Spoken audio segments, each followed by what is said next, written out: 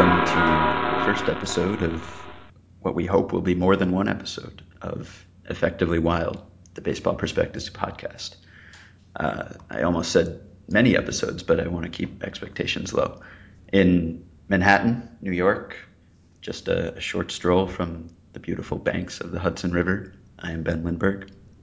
In Long Beach, California, from his garage, I assume, in which he is sitting in his Honda, Sam Miller. Hi Ben, how do you think it's going so far? We haven't made any obvious mistakes yet. I don't know that we've really hooked anyone yet either, but people are still probably reserving judgment at this point. Probably. I feel like we do have a long future ahead of us though, so it's a good start. Well, I I hope think we'll look so. back at these last few minutes very fondly. And we'll always remember the day because it's your birthday.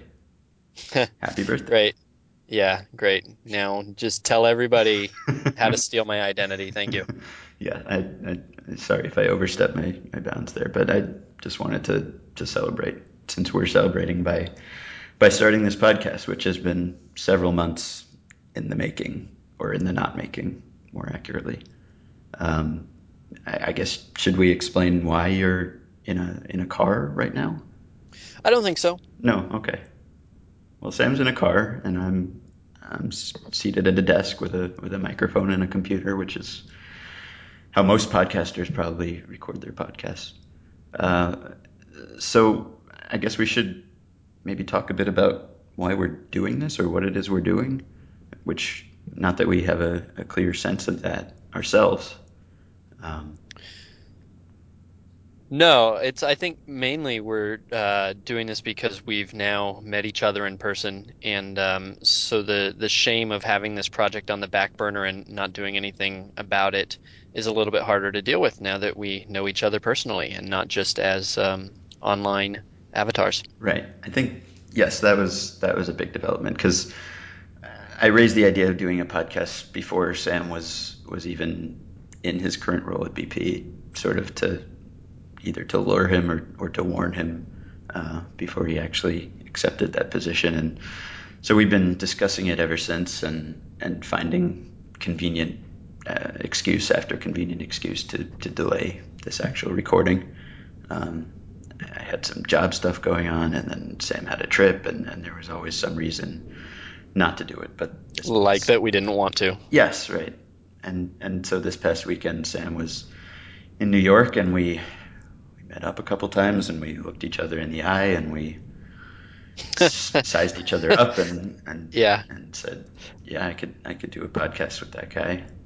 And Yeah, and I don't want to say we didn't want to. I mean, there are always reasons that you fear it, but it always seemed enticing, and so now we're doing it, and yeah, it's good. I think it's going really well. In fact, so far we're surpassing my expectations, which were we're about a third of the way done with the first episode, which is nice. yeah. And speaking of that, the point of this podcast is that we're not trying to compete with the other baseball prospectus podcasts.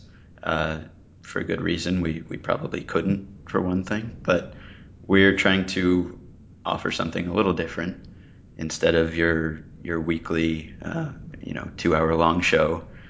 We're going to try to make this a daily show and keep it to 10 minutes or so, just sort of a quick thing that you can listen to on your way to work or at work or lying in bed if you're unemployed or however you listen to these things.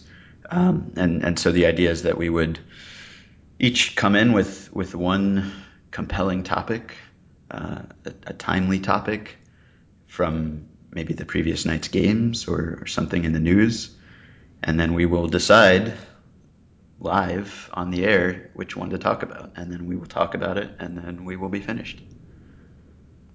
Great idea. It was your idea, so yeah, it's a good one. Um, and I don't know how we're exactly going to decide whose topic to talk about. I feel like we're probably both the type who would be inclined to defer to the other person's idea. Uh, and maybe we'll just do that for 10 minutes and not actually talk about the topic. Yeah, I think that would capture our personalities pretty well. Yeah, A lot of deferring. yes. Um, okay, so I don't know who goes first. How do we didn't work that out. No, well, you want to, shall we defer for a couple minutes about who will go first? We have 5 minutes, so I'll just start All right. quick Okay, because we got to go quick. go. But the Orioles lost a close game today. They entered today tied for one of the wild card spots, but our odds have them at only 6% likely to make the playoffs, and so I think that comes into play around this time of year because you have to decide whether you are a buyer or a seller, and the Orioles are somewhat in no man's land where they don't seem particularly likely to make the playoffs because they're bad, but they also seem likely to make it in the sense that they are very close. And so I thought we could talk about Baltimore Orioles, whether teams should play to win when they suck. Okay. I had a few ideas, none of them particularly good, but I turned on MLB Tonight before, and Aroldis Chapman was striking out someone, and it seems like every time I turn on baseball on a TV lately, I see Aroldis Chapman striking out someone. Uh, Goodness gracious. Yeah, he's interesting. That's yeah. an interesting one. So I thought we could talk about the run he's been on for the last couple of weeks, and whether we can really enjoy it given all the baggage surrounding his role, or whether it's so unfair that someone who's potentially a starter is pitching one inning at a time that it's something we can enjoy without thinking about the fact that he should be doing something else, or but I don't know. He's a topic that we've both written about and talked about plenty in the past. So um, I guess this is the moment where we're supposed to come to some consensus. Goodness, we have 3 minutes. Did you actually start a clock? No, but I have a clock, in my eye. I know how to subtract Uh-huh. 10. Uh-huh. So, uh, yeah. Well, either of those would be fine with me. I don't have a whole lot to say about Chapman. I guess uh, I'm not that, well, I guess I'm not that upset about his role. Um, but maybe that's just because I don't follow him and the Reds closely enough. I might also have an antiquated idea that Dusty Baker is just going to ruin him if given 7 innings of Chapman at a time. Right. So maybe I'm just grateful.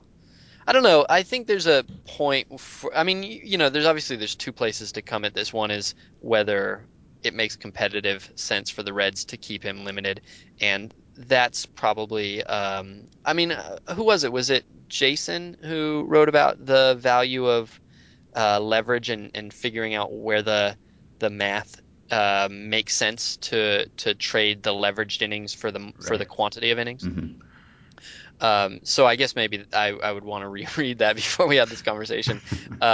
But from a fan's perspective, I mean, I just really don't think that Chapman is likely to do anything as a starter that is going to sear itself into my memory the way that he has seared himself into my memory this year doing what he's doing. Right. So the background. So the last time he allowed a run was June 24th. Since then, here's what his game log looks like: one inning, three strikeouts; one inning, two strikeouts; one inning, three strikeouts; one inning, two strikeouts; one inning, three strikeouts; one inning, two strikeouts; one inning, three strikeouts; and a third of an inning, one strikeout, So which that's comes to, I go ahead. think, 19 strikeouts and 26 batters faced, which is almost three quarters he's striking out right now.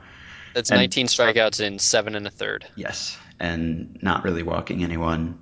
Um, and so in spring training, obviously, he was stretched out to be a starter. He pitched very well as a starter, and then was shifted to the bullpen. Uh, sort of a few injuries came up around opening day, and Dusty Baker made the decision. And I guess I didn't really have a problem with it if it was an area of need, but I can't help, he's dominating to such an extent that I feel like it's almost unfair, and that I feel like I'm watching, I don't know, Justin Verlander converted into a closer at this point, which would probably be fun to watch, but also somehow underwhelming in that maybe he could be doing something more. Yeah, you know what I think we need to see is we actually need to see a team convert Justin Verlander to closer so that we actually know what the outer limits of what a reliever can do. Because when I see Chapman do this, I actually don't know how impressive an achievement it is. I mean, I know that it blows my mind and it's fun to watch and it just feels like the batters have no chance. But like Ernie Frieri did something, fairly similar for a long stretch of time, and I don't think Ernie Frieri would make lights out. So it's hard to look at these numbers and know just exactly how much to project him as a starter. Like, I mean, I know that various people at BP have done kind of translations for reliever to starter, but like if Verlander were to become a closer for a year, and then we could kind of see what the outer limits of how good a pitcher could actually do, then we would be able to put Chapman's performance into perspective. And if what he ended up doing is pitching 42 innings and striking out 79 and walking 13 and having a 1.7 ERA like Chapman, then I would say, okay, yes, Chapman has reached the outer limits of relief work. He should probably be a starter. But as it is now, I don't really know. It's hard to know. I mean, what do you think Chapman would do as a starter? Before the season, I was not particularly optimistic. I guess you edited something I wrote about the all the guys who were converting from the bullpen to the starting rotation and sort of ranking them based on which I thought would succeed, which was mostly guesswork. But Chapman, I thought, just sort of based on last year and before that, I didn't really think he would have the ability to repeat his delivery and not walk everyone in longer outings. Hmm. But the fact that he really isn't walking anyone at all these days and didn't really walk anyone in the spring has sort of made me come around a bit to the idea that he would hold up in that role. And I don't know how developed his secondary stuff is or what the exact status of that is because he doesn't really need to use it right now because his one or two pitches are so overpowering that I don't know how it would hold up after a second or third or fourth trip through a lineup. Um, but I would definitely like to see the Verlander as closer to establish that baseline. Although I guess we don't know that Verlander has the closer mentality, so he might just fall apart in that role. He might. That'd be a beautiful thing to see. Yeah, well, until we've seen Verlander as a closer, we have to leave this as an open question, unfortunately. Yeah, and the Reds are in first place, so putting him where he is has not sabotaged their season or anything. They don't have any gaping holes in the rotation, I guess. Though, well, I don't know. Maybe an Arroyo is a gaping hole. I'm not sure. Um, I think gaping hole should actually be a euphemism, sort of a modern euphemism for, general douchebaggery, and in which case we could say they have a gaping hole in their rotation. yeah. Well, I guess we just sort of drifted into talking about one of the topics. Um, Yeah, which is probably a good way to do it because I don't want to ever hurt your feelings or have my feelings hurt by you. I would have liked to talk about Chris Britton's six walk performance tonight, which You I, know what I we could happened to do is catch the line. we could throw both topics on Twitter and then have people decide by vote. But since it's such a short show, basically the first vote would win, and All we right. could do that. I don't think that's a good idea, actually. I think we did it right tonight. Yeah. I Okay. think they'll look back at this generations from now and say they got it right the first time. Yeah. Uh, so I guess now we're going to hit stop recording, and then we will have an audio file, which is our podcast, and we will upload it to the BP website, and it'll be there when you wake up, which you've already done if you're listening to this. And I guess if the reviews are positive and we listen to this and don't think it's awful, we will be back at the same time tomorrow to talk about something else. We're gonna have to work on cutting back though, 14 minutes. Ugh. too long. Yeah. Okay. Well, All right, this was special because we had all that intro and the intro, you're right. the happy birthday and all that. Yeah. All right. Okay. All So right, Ben. we don't It's have a nice sign talking to you. off, but thanks for joining us and nice talking to you, Sam. And we'll talk again tomorrow.